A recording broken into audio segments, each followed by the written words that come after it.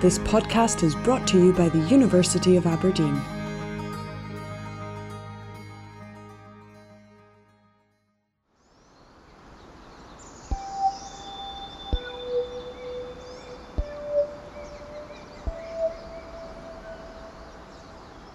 Welcome to From the Old Brewery, a postgraduate podcast program at the School of Language, Literature, Music and Visual Culture.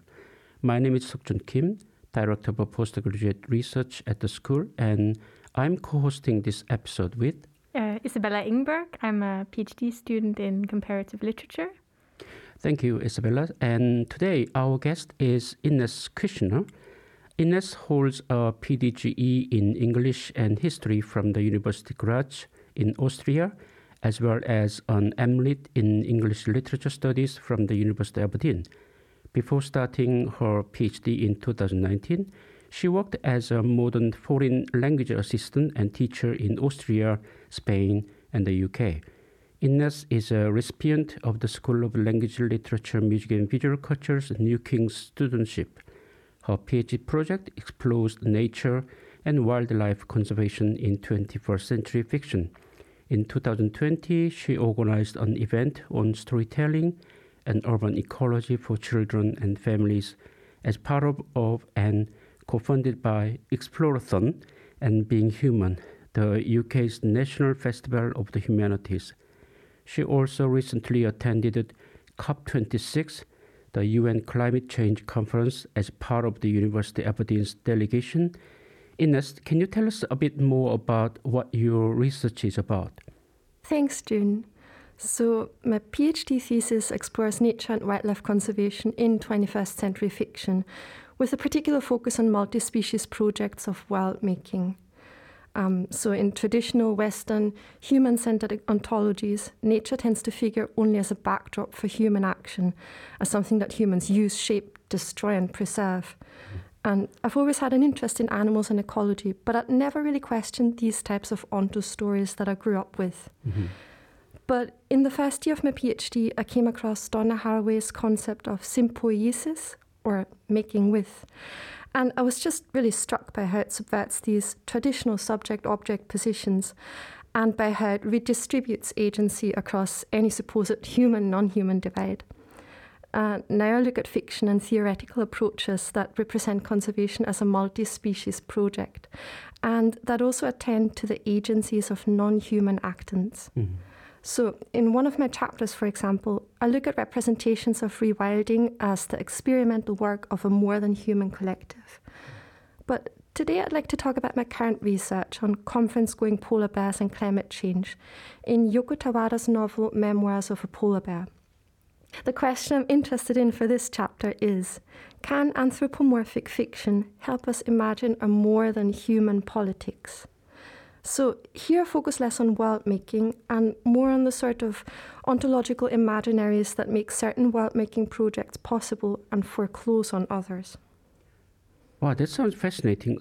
Speaking of conferences and climate politics, I hear that you recently attended COP26 in Glasgow as an observer.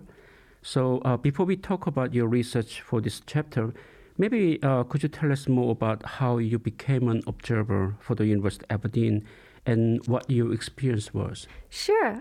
So this was the first time the university sent a delegation to COP. And it was really only made possible thanks to Dr. Anna Payo from the School of Biological Sciences. She led the uni's bid to become an official observer organisation. Mm-hmm. So it was last August, I think, they sent out a call for applications to staff and students to apply to attend COP26 as an observer. I initially wasn't going to apply because I thought it was quite unlikely that they'd select a humanities PhD student. But, I tried anyway, and my application was successful. I was really very proud that I was selected because they apparently received over 420 applications for the 46 observer passes they had available. Wow, that's amazing. So what was it like? What was it like to going to a UN climate change conference as an English literature student? It was very interesting to gain an insight into the UNFCCC process, although a lot of the relevant sessions were close to observers. And if I had to describe the conference itself, the main image that comes to my mind is that of a vast anthill. I think that's an apt image since we're talking about ecologizing politics today. And what was it like to attend as a literature student? Well, there's a really lovely scene in Memoirs of a Polar Bear where the first polar bear, who's a circus performer, goes to a conference on the significance of bicycles for the national economy. And sometimes I felt a bit like that bear, like when I was queuing to get into sessions and talking to the other attendants. I noticed myself justifying why I was there a couple of times, as in, I promise my research is relevant. And I think this may be because climate change and biodiversity loss are usually thought of as the domain of STEM subjects or the more sciencey social sciences. And disciplines that don't adhere to this positivist framework aren't really considered relevant. But I think that the arts and humanities also have a role to play because they can attend to the human dimensions of these intersecting crises. Absolutely. And did you get anything out of your time at COP for your current research? Did you see any polar bears? I did, actually. I saw 5 polar bears. They were part of a fiberglass sculpture by the artist Vincent Wang in the Tuvalu National Pavilion. So just for context, Tuvalu is a small island nation in the Pacific, which is facing a lot of precarity due to rising sea levels. So these 5 polar bears, they stand upright on their hind paws, and they're back to back on this tiny ice floe. All 5 of them are wearing these fire engine red life jackets. They're very clearly anthropomorphized through their posture and their clothing. And obviously I was very pleased to see them because I saw some affinities with my current research on conference-going polar bears and politics. But what's interesting is that this was an art installation in a very prominent location in the conference venue. And it was an explicit, deliberate attempt to intervene in the process of political decision-making. So Huang's collaboration with the Tuvaluan government goes back to 2010. And he's previously represented the country as a delegate at COP18 and COP19. Oh, he did, right. But what really interests me is the way this particular intervention is framed. Huang said in an interview that these 5 bears are intended as a metaphor for the people of Tuvalu. So on the one hand, I think this speaks to the iconic nature of polar bears as a sort of global symbol of the impacts of climate change. But on the other hand, the polar bears seem to be just the secondary vehicle for the primary tenor, the people of Tuvalu. And it seems like the main function of the polar bears here is that they allow Huang to draw on the familiar iconography of climate change in order to talk about human precarity. And for me, this just recalls anthropomorphic representational practices where animal bodies are just used as stand-ins for human characteristics or human issues. Right. But, I'll come back to anthropomorphic bears in relation to politics in a little bit. And maybe the second thing that really struck me at COP in the context of my current research is just how logocentric politics in its current form is. For example, you might remember the controversy around the wording on coal in the cover decision text. There was a lot of talk about how the language on coal was watered down from calls to phase out coal to phasing it down.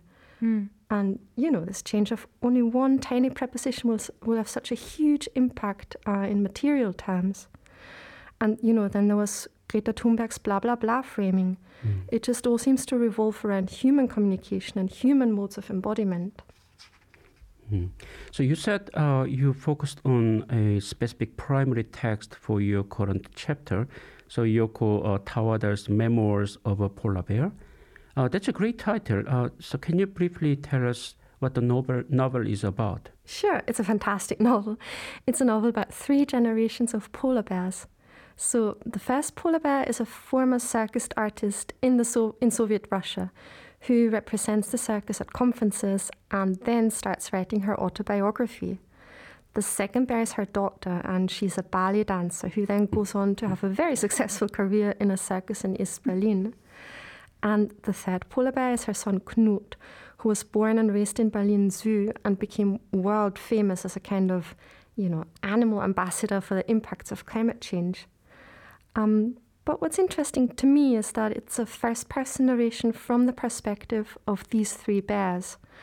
And Tawada draws a lot on Franz Kafka's animal stories. Right, yeah. And a major intertext in the novel is his story, A Report to an Academy.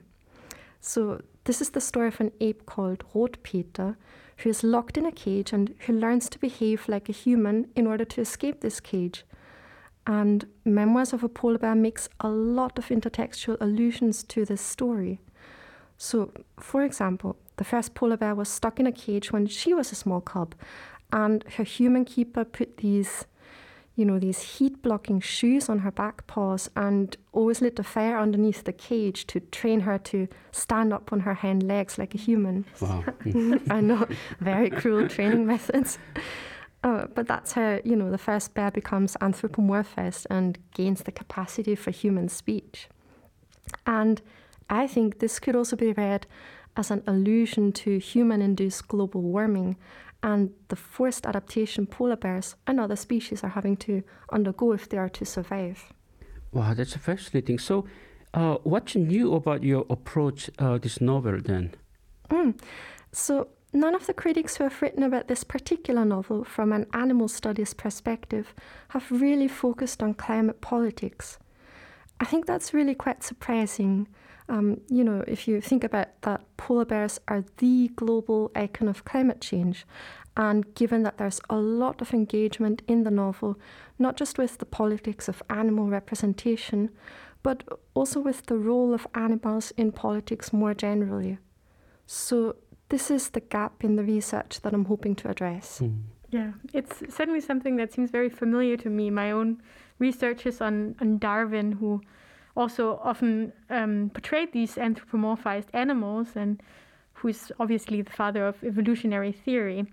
Can you say a bit more about how this is portrayed in the novel? Sure, and I think the tripartite structure of the novel is really significant for this.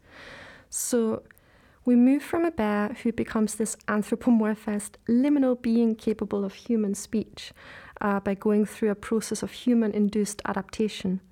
And in the second section, we get this polar bear's daughter, who is famous for anthropomorphic circus feats. She can't speak, but she can still make herself understood to humans.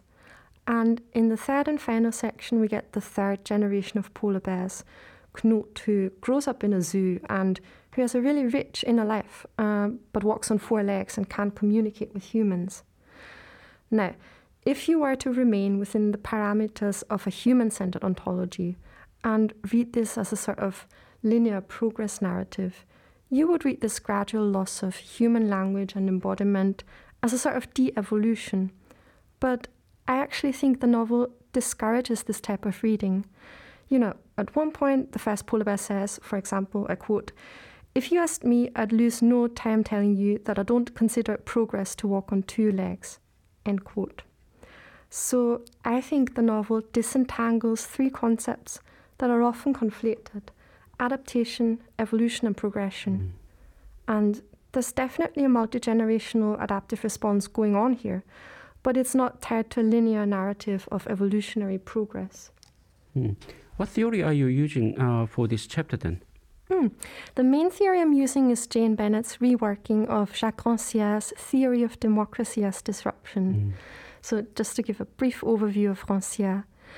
Rancière says that what we tend to think of as politics is not actually real politics. Things like elections, interest groups, and so on, not real politics. These are just what he calls the police order. He focuses on those who are excluded from this social order and who exist within society but who aren't counted or recognized by it because of what he calls the partition of the sensible. So this partition of the sensible makes some people visible as political actors and makes others invisible. This really focuses on the aesthetic dimension of politics, on perception. So, when the out-group speaks, the in-group doesn't actually hear argumentative utterances, but just grunts or babble. Right. And, when you think about groups of people who were previously excluded from liberal politics because those in power didn't think they could make sense, like women or slaves, I think that's, where you can see where Rancière gets from.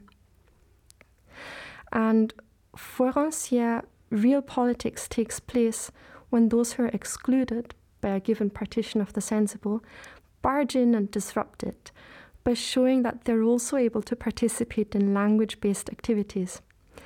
And with this, they stage a wrong, by which he means the injustice of their exclusion.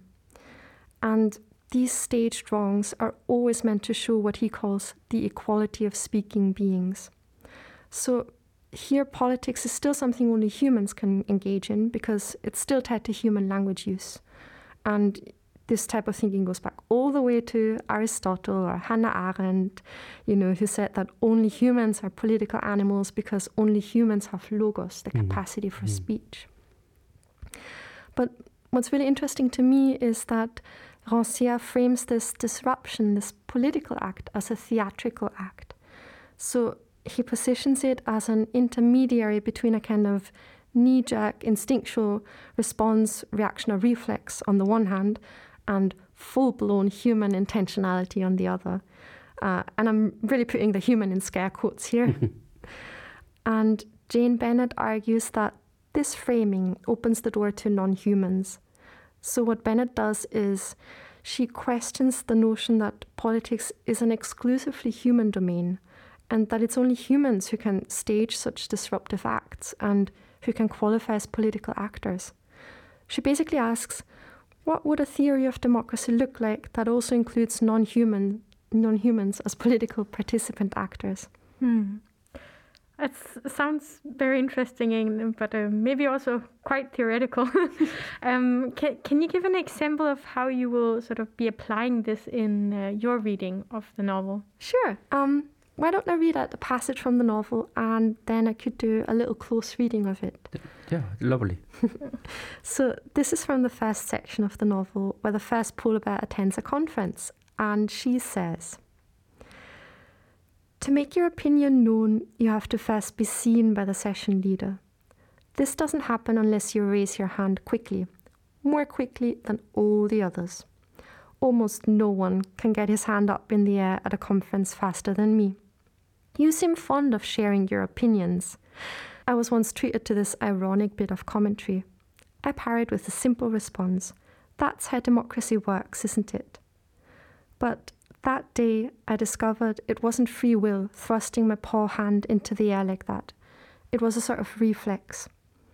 I felt this realization like a stab in the chest.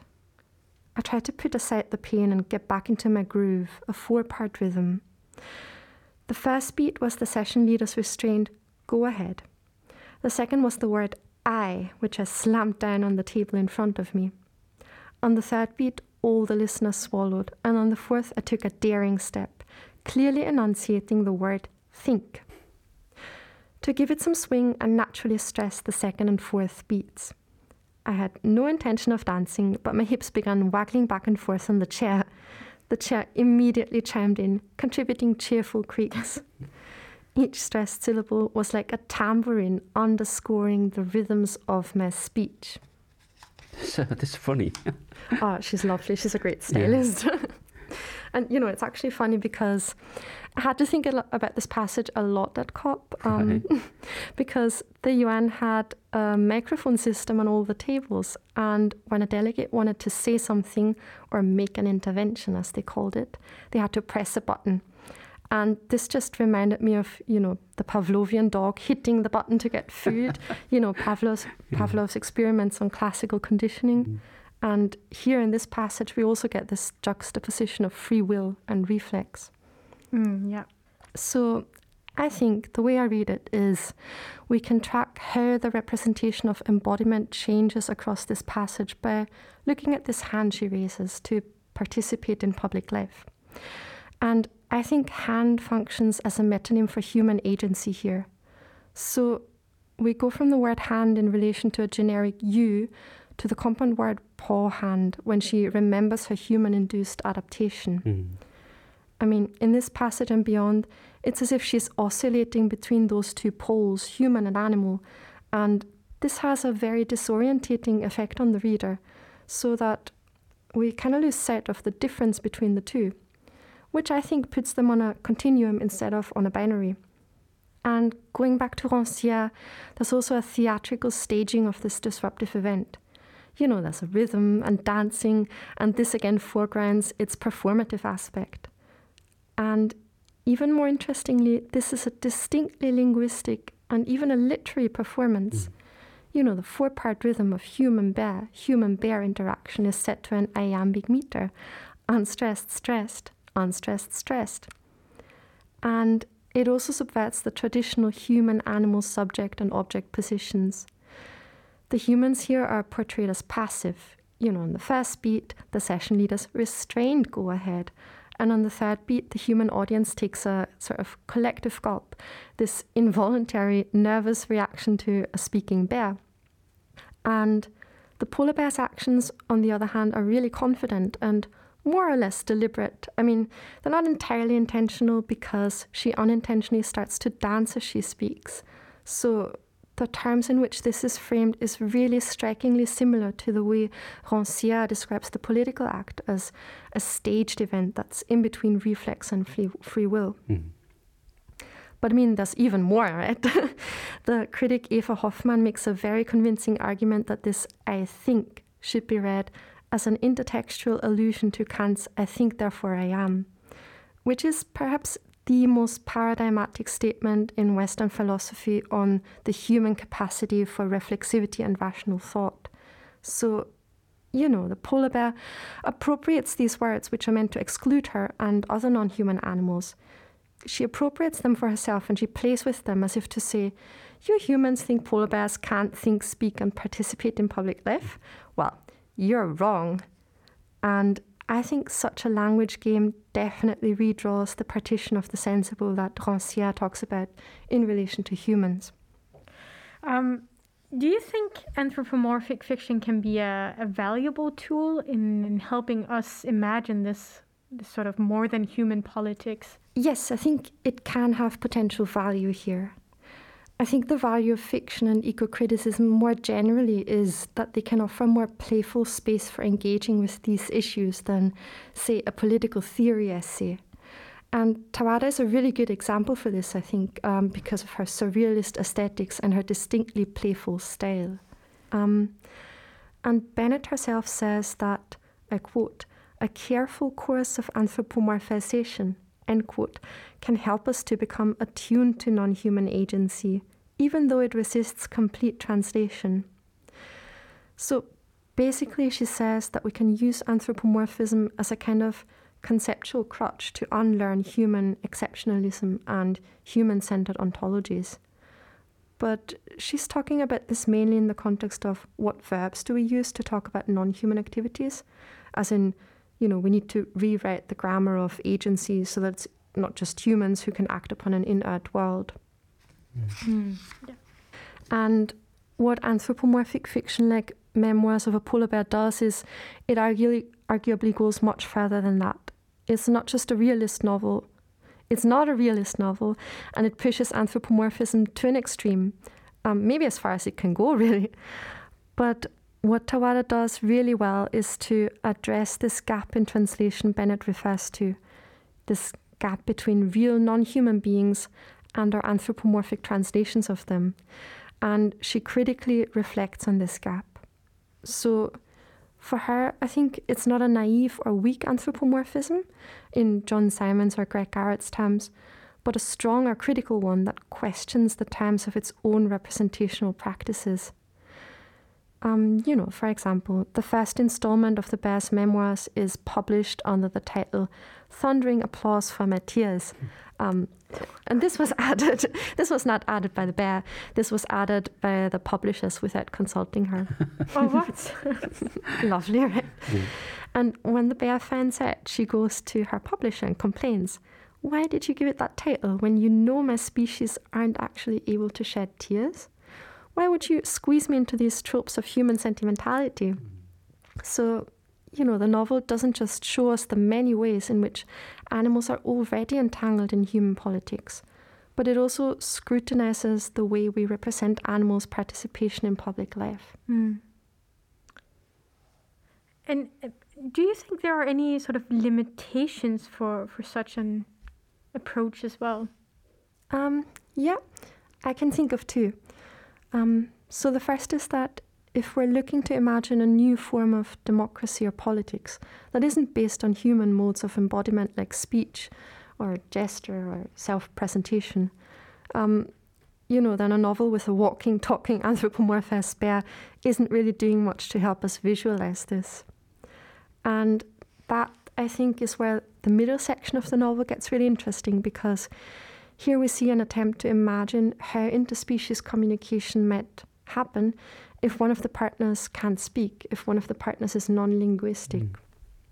But my second concern is about what kinds of mechanisms or institutions of democracy we might use to listen to non-humans.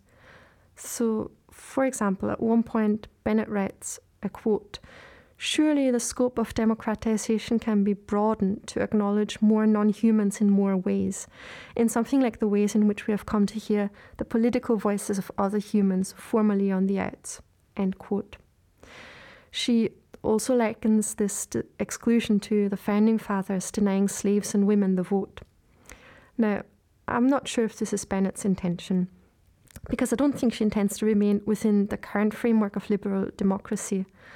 But to me, it kind of sounds as if this pushes the discussion into the direction of rights, the right to vote and so on.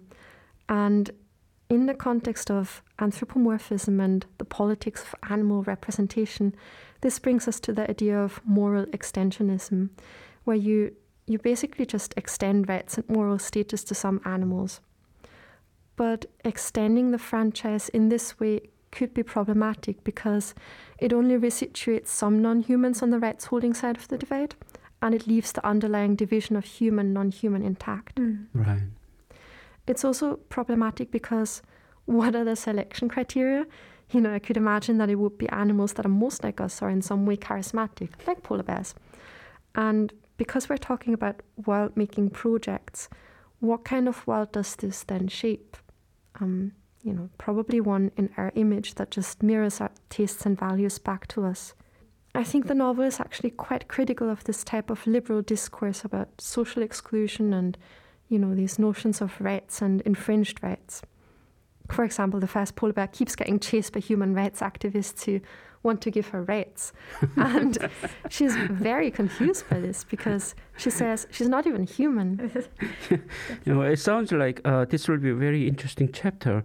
Representation of polar bears in popular discourse are often quite sad, as you know, because as they tend to focus on precarity in the face of climate change and the species' potential extinction.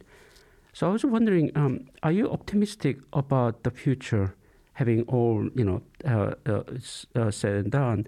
Do you, for example, think COP26 was a success? Oh, that's a very tricky question. I'd say it depends. Do I think we're acting quickly enough and with the urgency the situation calls for? No, absolutely not. But I also think that it's important to be realistic about what this process can deliver. It's a multilateral negotiation with over 200 countries. One of the central metaphors in my field is entanglement, and I think we've been so closely entangled with fossil fuels for centuries, in the global north at least. Our whole way of life is built on them, and I think it's not that easy to disentangle ourselves. But in terms of international equity and solidarity, and the discussions around loss and damage, this COP was very disappointing. And am I optimistic in general? I think I'm neither pessimistic nor optimistic, but hopeful. A year or so ago, I read an article on hope in the Anthropocene by David Chandler, which has really stayed with me. Chandler says that hope is not optimism. It's not hoping for the best, it'll all be fine. He says that hope is an effective desire for alternative possible outcomes. And I think if we can, it's really important to cultivate a hopeful attitude, because hope is also a prerequisite for action. Like, if you've lost hope, there's no point in acting, right? Yeah, we got to have a hope. So, yes, what's next in store for you? What are your plans for the near future? So, the COP delegation met up last week to talk about maybe setting up a climate assembly at the university. And so cool. I know. And in our post-COP meetings, it kind of became apparent that there's a huge appetite for more interdisciplinary collaboration. And senior management has also said that there are plans to better link up the uni both horizontally and vertically. So, for example, there are the 5 new interdisciplinary challenge areas as part of Aberdeen 2040. And one of them is the Centre for Environment and Biodiversity. And I'd really love to somehow get involved in this. It would be really amazing to see what meaningful transdisciplinary research could look like and how it could be done. And now that I've attended COP26, I'm also looking forward to following COP15 on, the UN Biodiversity Conference, which is coming up in April. It'll take place in China, which is quite far away, obviously, but there'll be live streams of all the negotiations. And I'm also hoping that I can make really good progress with my writing this semester, because there's a new course on literature and sustainability coming up in the autumn. Really? Yeah, and I'd love to, hopefully be allowed to tutor on it. And I'm also looking forward to February 27th, which is International Polar Bear Day. So soon. Great. On that note, thanks Ines, and thanks Isabella for this wonderful discussion for this episode. Thanks everyone. Bye. Thank you. Bye. Bye.